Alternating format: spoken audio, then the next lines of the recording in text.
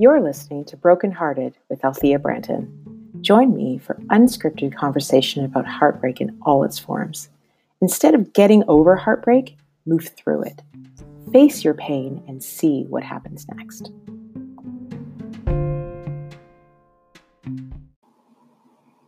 Welcome to Broken Hearted. I'm Althea Branton, and I'm so glad you're here. This week's episode is probably one of my favorite conversations. Dr. Simone Kotraba and I talk about what it's like to grow up in the West Indian community. Dr. Kotraba immigrated to the U.S. at age 14 from Jamaica, whereas I am first-generation Canadian. My parents are from Antigua, which is a smaller island in the Caribbean. So we talk about what that was like, what it's like to grow up with a whole different culture, a culture that is other than the culture that you find yourself surrounded in. And around the 27th minute, you're going to hear a light bulb moment where it's almost as if Dr. Kotraba puts in perspective both of our childhoods. Enjoy. Simone, thank you for coming on to Broken Hearted today.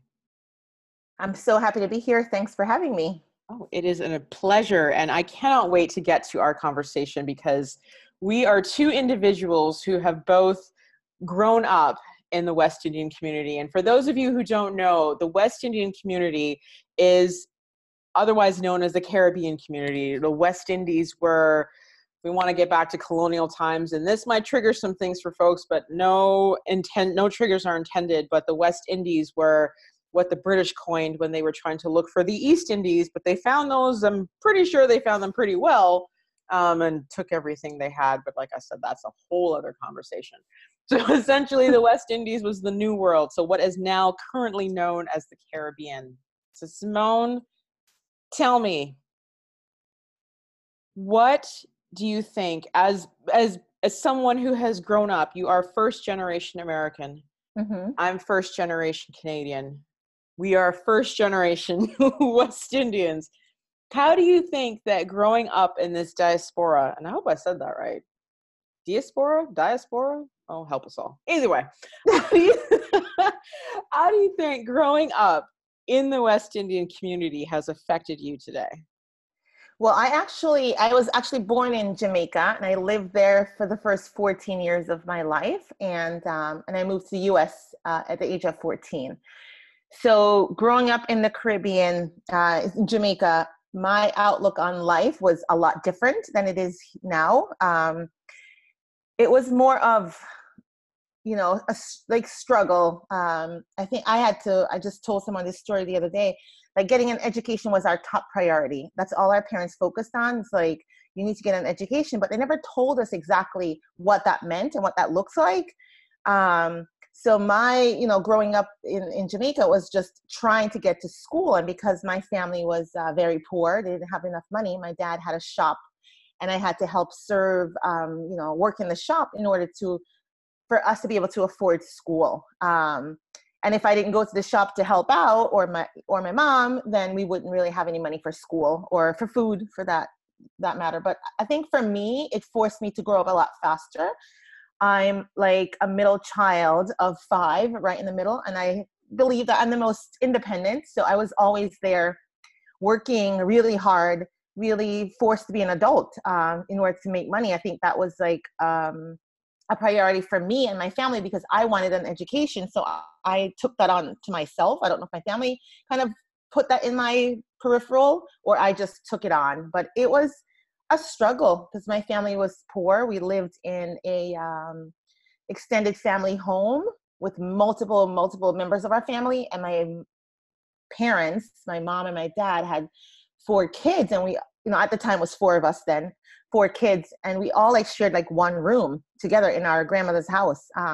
So it was challenging in that fact that, you didn't have your own space, but it was also very fun because we had access to like outdoors activities and climbing trees and eating mangoes and going to the river because the river was like in my backyard. So we would go there, and, that part was fun, but it was a lot of struggle. Yeah. So growing up, so you were born there. So Mm-hmm. growing up there, and then your parents made the decision to move to the US, and you were old enough to actually absorb this and understand that your entire existence as you know it is going to change and you're literally going to move to another country. Mm-hmm. How was that for you? How did you absorb that at that such a young age? Yeah. Initially, I was very excited because I heard, America is the land of everything that's wonderful and beautiful. And I was excited to have a different life and to, I heard that education was free. So for me, that was like a priority. I don't know why I was thinking that, but I was. And you didn't have to wear a uniform to school. So that was exciting that I could wear jeans to school. So initially, it was exciting, right? The thrill. But once I went to Brooklyn, it was a different ball game. I faced a lot of challenges when I went to school. The kids would make fun of me because I guess, at the time kids were all about wearing name brand clothing, and I had like Payless sneakers and jeans that were not name brand. So they would make fun of the Jamaicans. They used to call us pineapple. And it used to be a conflict between the Jamaicans and the Haitians in the school because it's Brooklyn, New York, and Crown Heights, a lot of Caribbeans. But for some reason, the Caribbean people were fighting against each other. So it was challenging. It was really challenging trying to go to school, and there was not easy. But I had a goal, so I just stayed focused on my goal, my personal goal, because I wanted to get out of poverty and get out of that Caribbean mindset of lack and limitations and hard work. I wanted to live more freely. So it was a struggle. I think I continued to struggle because of the mindset and the way I was raised with the premise that, you need to have like 5 jobs in order to be successful. You need to make sure that, you have to scrape every penny that you have, and you have to like hoard all these things that, because my parents had that mindset. So they obviously, downloaded onto me. So for me, it was a lot of struggle trying to figure out, okay, I'm in America, but this Jamaican mindset, and it's all about like, we have to stick together as Caribbean, and we lived in a neighborhood with a lot of Caribbean people, Jamaicans. So it was like being out of Jamaica, but in a neighborhood with Jamaicans. So it was interesting. When I Yeah. hear you tell this story, I'm reminded of my own childhood. I'm a born Canadian. Mm. My parents are Antiguan. So when they came to Canada, they were supposed to settle in Toronto because that was the place to be. But because my father had family in the hometown that I grew up in, that's where they settled. Um, and you're right about that mindset. I think that mindset of lack and poverty, I think it transcends the Caribbean, because Antigua and Jamaica are a bit of a distance from one another.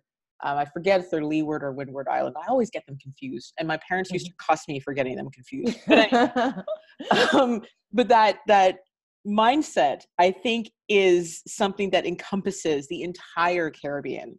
Mm. Because even though I was a born Canadian, I was still I was still a child of immigrants. And so even though they came to this country, and same thing, education was, we had to get an education. We never Mhm. were told why. It was just go to school. And we went to school. And then when we would come home and say, oh, look what we learned in school today. Oh, but wait, what is this? They never agreed with anything that we learned, or what we learned was ridiculous, and that's not how they learned it. And it was Mhm. just a whole, but it's so funny that you mentioned that mindset of lack and that mindset of poverty. Like, it was almost as if, even though we went to school, and even though we grew up in this area where we had opportunity to get great jobs, to pursue higher education, to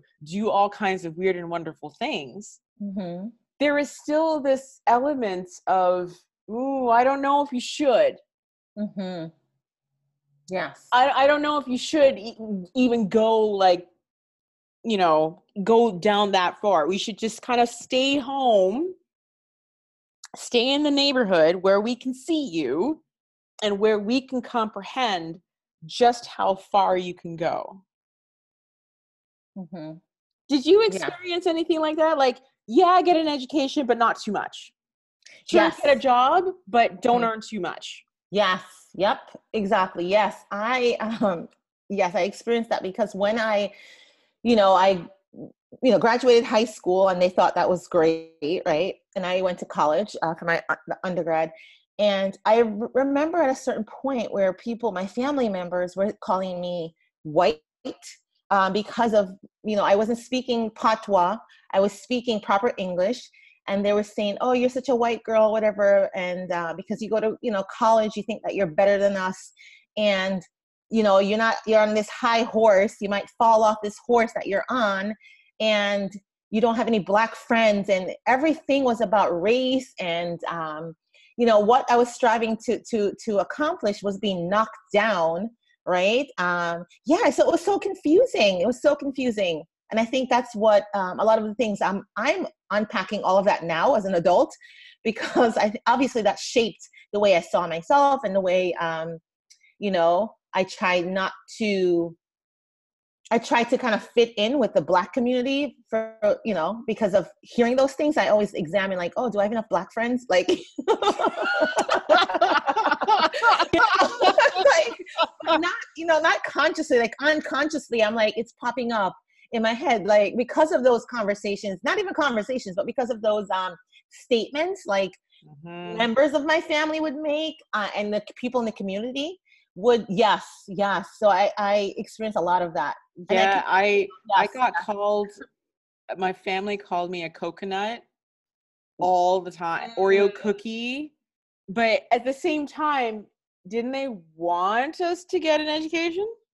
Yes, because they told us to get an education, and it said, I want you to have a better life than I did so you can take care of me. So I don't know. It's so funny. I always found those statements so confusing. So as a kid, Canada is a bilingual country, so our national languages are English and French. So I had the opportunity when I was grade 7 to start French immersion. So I started learning French when I was 4. That's a whole other story in itself. But I did really well at it. So I was part of this pilot project to start to learn French. So I went to a French immersion school, and my goodness, well, she's going to be surrounded by all of these white people. And then it was at first I wasn't allowed, I might not have been allowed to go because I would have been exposed to actual what are Canadians really? People who didn't look like me, who had way more money. I would come home and see this and think I would have these delusions of grandeur, and I would, all of a sudden be something I'm not, because the person I was supposed to be was Black, struggling, poor, broke, but somewhat educated just enough to make people feel comfortable. Yes. So going on to French immersion, I went through French immersion all the way through high school. I have an honors bachelor of science and language, which effectively is a translation degree. I have a minor in simultaneous interpretation, which is a lot of words. Effectively, I am fluently bilingual. I speak English and French. And for members of my family, to this day, blows their minds. They cannot comprehend that I got the education. I got it. I still, I can switch back and forth between languages without issue.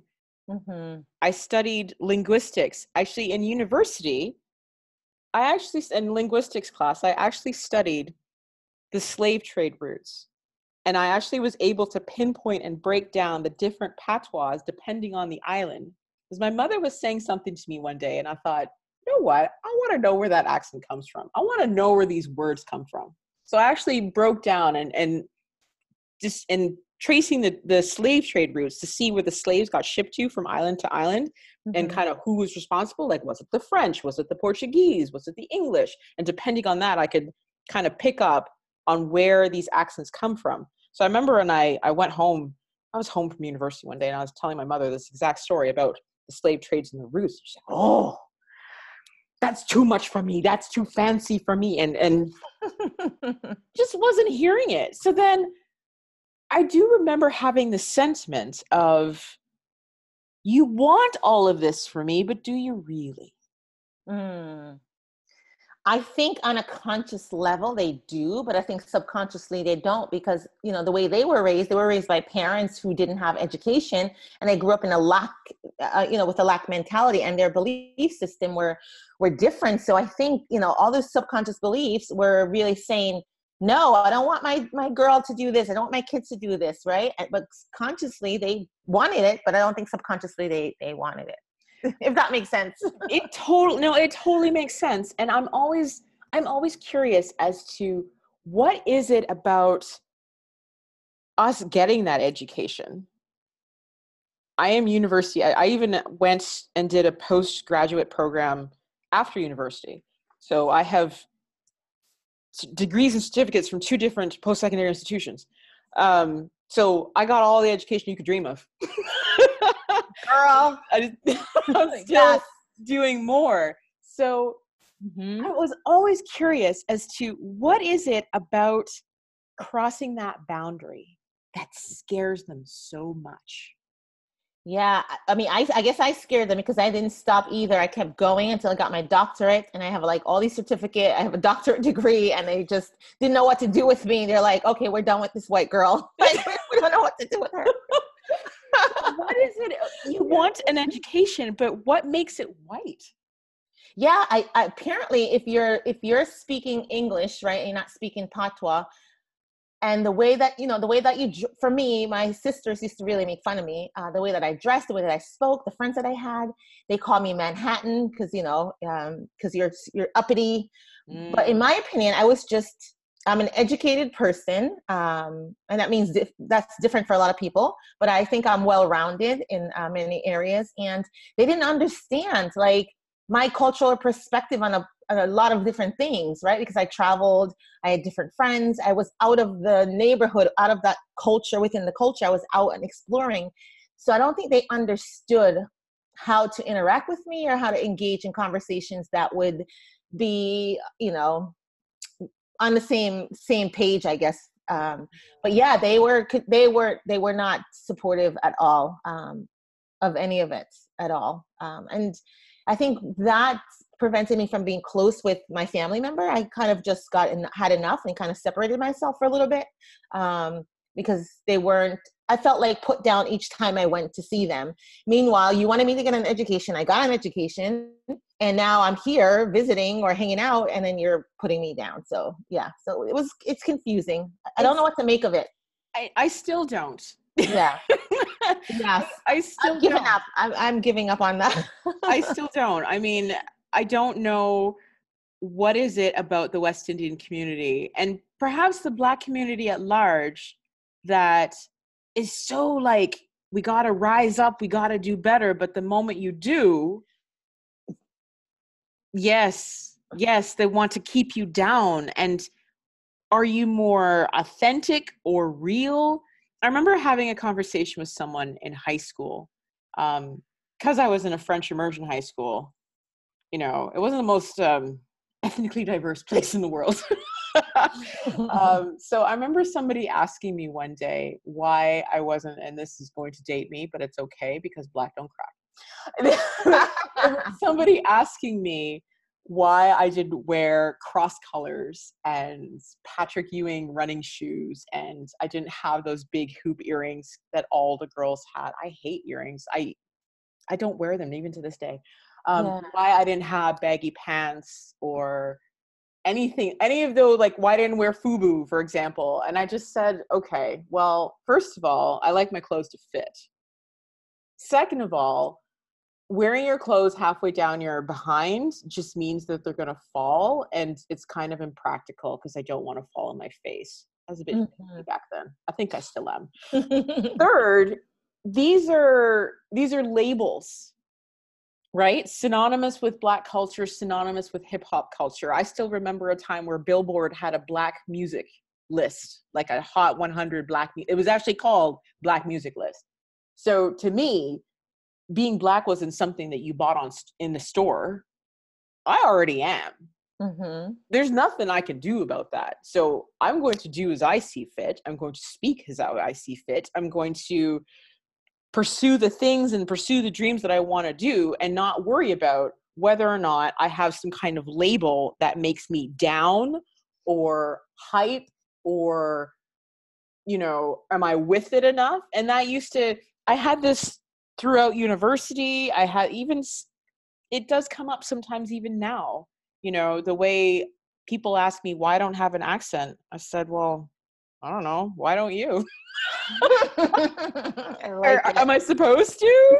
You know, am I supposed to have an accent? Does that make me more Black? Does that make me more Antiguan if I have an accent? I am who I am. This is the color of my skin. The world is just going to have to deal with the fact that, yeah, I went through like a Pearl Jam phase. I went through a rave phase where I only wore like those house jeans and listened to house music and all that stuff. But does that make me less Black? Apparently it did. Mm-hmm. And that was mostly from the Black community, is that right? Yes. Yeah. Yes. Mm-hmm. Yes. I mean, you always get questions. Like I wore extensions at the time. Can I touch your hair? Is it real? How did Mm-hmm. you do that? Is it glue that's stuck on it? Is it made of horsehair? I mean, I got those questions all the time, and you know, I've come to learn who is being genuine, like who genuinely wants to know, and people are just straight up being ignorant. So I would say, okay, you know, I had my standard list, and even people would ask me, "Where are you from?" I would tell them, but it was never good enough. Right? Mm-hmm. The answer I would give was never good enough, so I just started making up things like I was from Zanzibar or something like that, purely to just amuse myself. But what I find super interesting is even though now I'm grown, I'm a mom, I still encounter this mindset. I Mm-hmm. still encounter, and it's not, we're kind of past the education point. I mean, I think now it's like, okay, well, it's too late now. Mm-hmm. They're educated. What are we going to do? But now it's more of prosperity. It's more of success. What does success mean? It's lack. It's because now our families are starting to get to that end of life retirement phase. So they have been in this country for years and years and years. And you know that when you go back home, you got to show like you've done something up here. Yes. Yep. And especially, I know in Jamaica, that's the case. If you're going back even to visit, you have to show that you've made it. You have to show that you are from America. You are not living in squalor. You are, yes, like you're Bill Gates, I guess. I don't know. You have Yep. to, yes. Because Yep. if you're not, and God forbid, if you give them a secondhand t-shirt, it's not happening. They want something brand new. And it has to be name brand. It can't be, you know, something that's not name brand. So the mindset is still there. It's Yes. just so difficult. And I don't know if I'll ever understand. I don't think I will ever understand. My goal is try to retrain my thinking so that way I don't, like, you know, you're a mom, I'm a mom also, retrain my thinking so my kids are not living that way. So I'm not raising them that way. Yeah. Yeah. Yeah. And it's funny that I never was really cognizant of it. Like they would say things like I would never amount to much or I would never get good jobs. And then I look at my resume and think, "Hmm, no, that wasn't true." Because I did have some pretty high-end, well-known companies on my resume Yeah. and worked with some literally billion-dollar organizations. So that was never an issue. But then I remember the first time I got the one job with a very, very well-known consumer goods company. So I called my mother and I said, I can't believe I just got the job and it's going to be great. And I have a corporate account and it was, you know, it was a pretty decent position. And the entire Antiguan community all knew because nobody talks. Yes. Everybody talks to each other, but nobody says anything. So the entire Antiguan community was buzzing. Oh, did you hear about Althea? Did you hear about the job she got? Oh my goodness, that's amazing. And it just chirp, chirp, Yes. chirp, chirp, chirp. Everybody had something to say. And I thought, okay, so, but nobody was calling me white. Nobody was calling me coconut. Everyone was just like, oh, I'm so proud. And she's representing. And it was just a complete 180, Mm-hmm. from all of that. You won't amount to much. You won't. So it's so easy for them to go back and forth and contradict Mm-hmm. and disagree with their own selves and their own psyche. Mm-hmm. And I could never understand that. And even now, and there's so much out there now about the law of attraction and abundance, and how if you could just kind of think about it, gold bricks will just start to magically appear in front of you and stuff like that. So it's not even a question of abundance. It's more like, you came here for better. Better is within your reach. So when I reach for it, why is it wrong? Yes. I guess better means you could be better, but not too much better than I am, right? So maybe having a job that's not what they had, something a little bit better, but not too much better. Because if it's too much better, then they can't relate to you. They can't comprehend who you are as a person and what you really do. I don't think they can, because for that's a great example. My parents too didn't even get it when I said that I was like a vice principal, or I was a professor, or I was all these things. They didn't even understand like what I was doing, like what the job was entail. They were proud after they have said the same things to me, that you're not going to amount to anything. No one's gonna take care of you, so you better get an education so you can take care of yourself. So yeah, I don't think they understood. I don't, and giving that up, like that's another conversation. But like even now, giving up those jobs, right, to start something different, I think they're also confused about that too. So there's a lot that I think where our generation is like throwing at them that they don't really get. They don't really get it. I don't think they'll ever get it. You said something that totally hit the nail on the head and totally explains this whole dynamic. You said, yes, they want better, but not better than me, because they can't relate. And that, hearing that, and if I just take a millisecond to just sit with this and absorb it and kind of chew on it, that makes sense. Yes. Total 100% shining light. That's it. I'm done. Mic drop. Okay. Thanks for coming out. Okay. Clarity has been achieved. That is so spot on. And it explains everything. It explains everything. Okay. Get an education, but not more than me. Mm-hmm. Get a job, but not a better job than I had. Because even now it's like, okay, make sure your job has a pension and security. And I can't tell you how many times I've been laid off because there's no job security to speak of. But it was always, Simone, that is so true. Yes. Education, but not more than me. Money, but not more than me. Yes, and we must stay in the same neighborhood. You can't move from, if you're in whatever neighborhood you arrived here in, that's where you need to stay. You must stay there with your people, because you must eat the same food that you were eating when you grew up. You must go to the same places. You must do the same things. Like everything is the same. So it's just moving from one country to another, but the lifestyle, the culture, and everything is the same.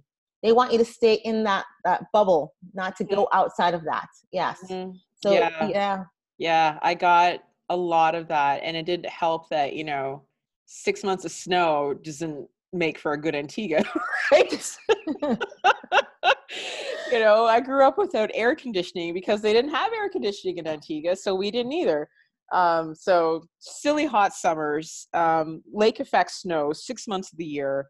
You can't really be Antiguan when there's a snow day. It just yes just doesn't work. It just doesn't work. But even now that even in this conversation, I love the fact that you said we can't surpass them. And because we have is where the discord is coming. But at the same time, why would I stop? Mm-hmm. What's the benefit for me to not move forward?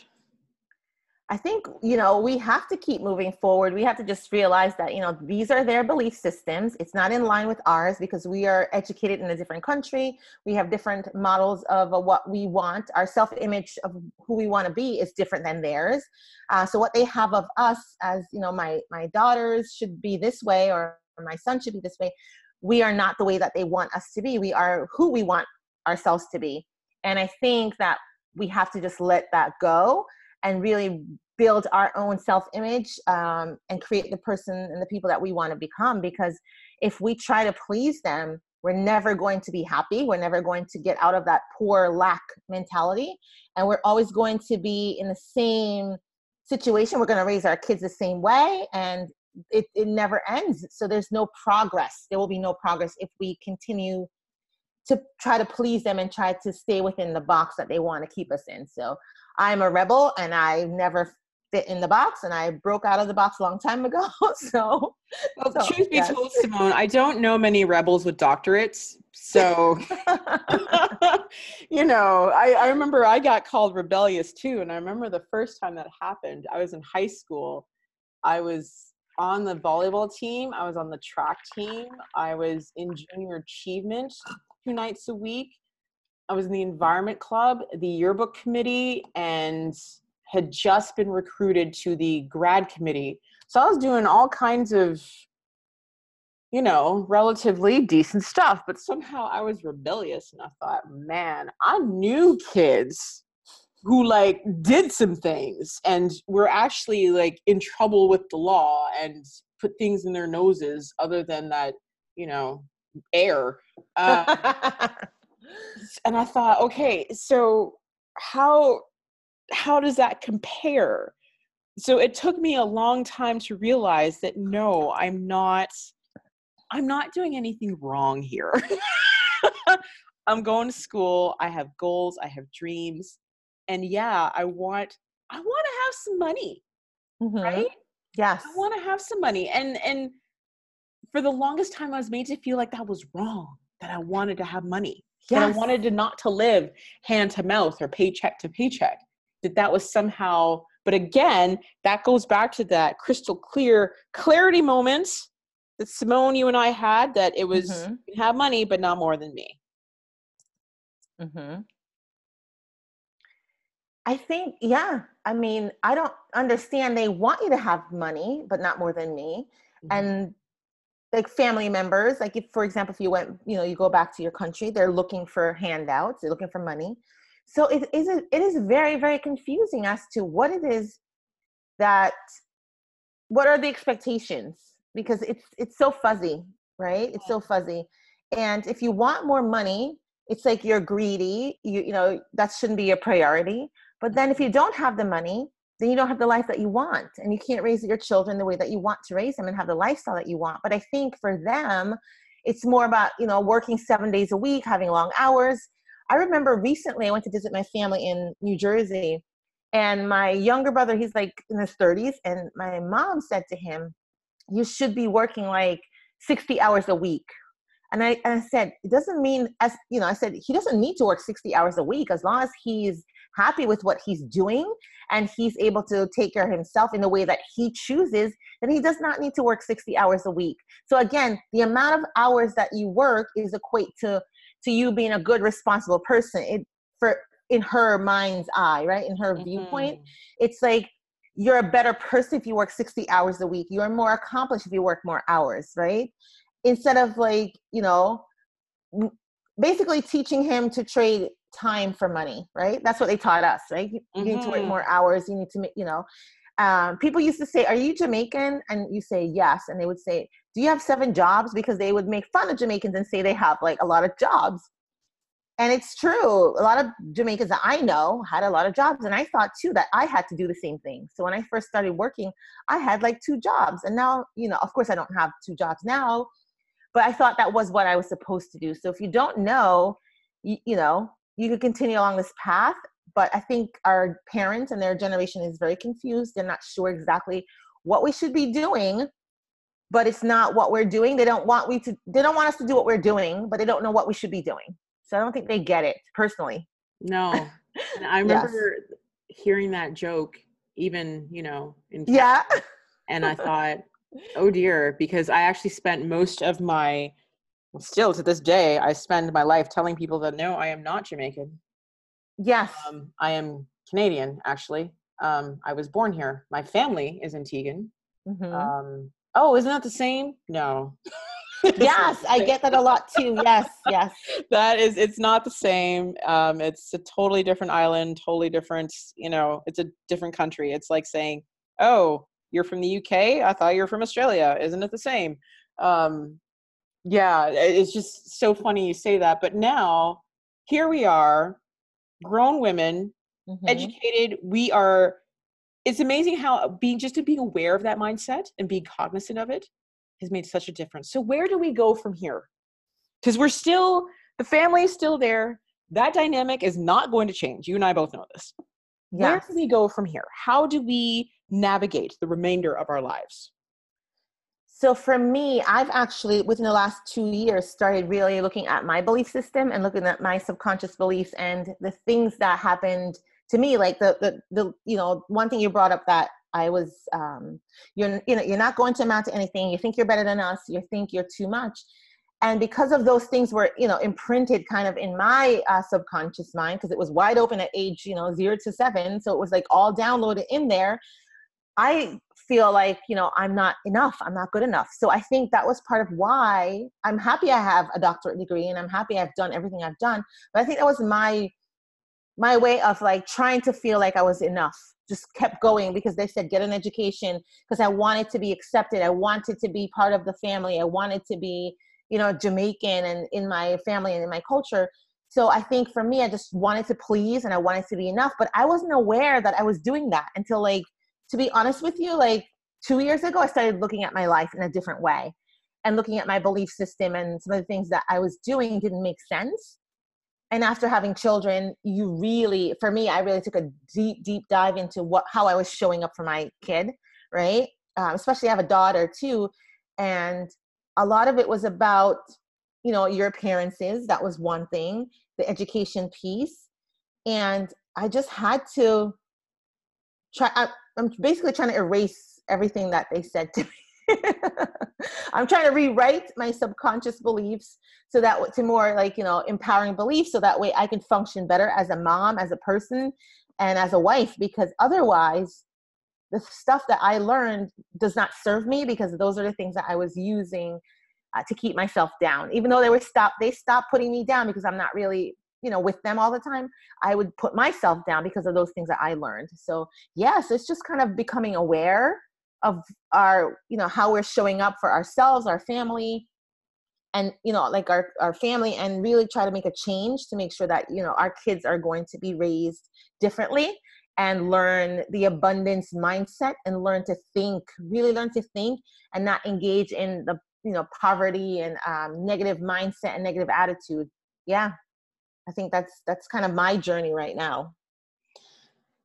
Simone, I want to thank you for your candor, and thank you for sharing your experiences on Broken Hearted. Our conversation is far from over, but for now, I'm so grateful that you were on the podcast and you were able to share with us. So thank you so much.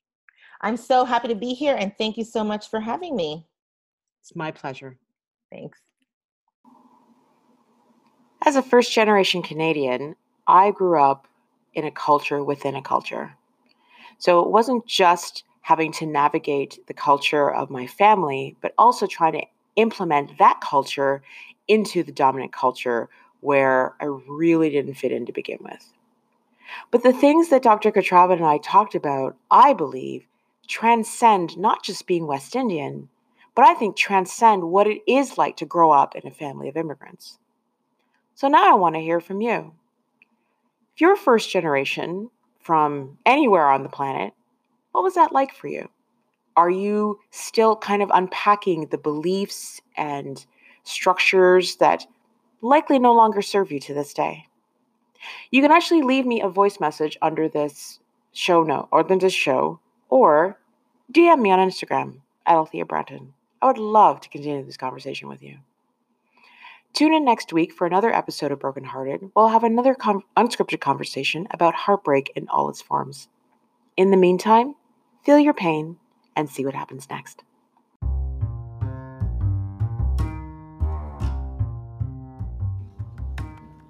Follow me on Instagram at Althea Branton. Stay up to date with the latest news on Broken Hearted. Send me a DM. I'd love to chat.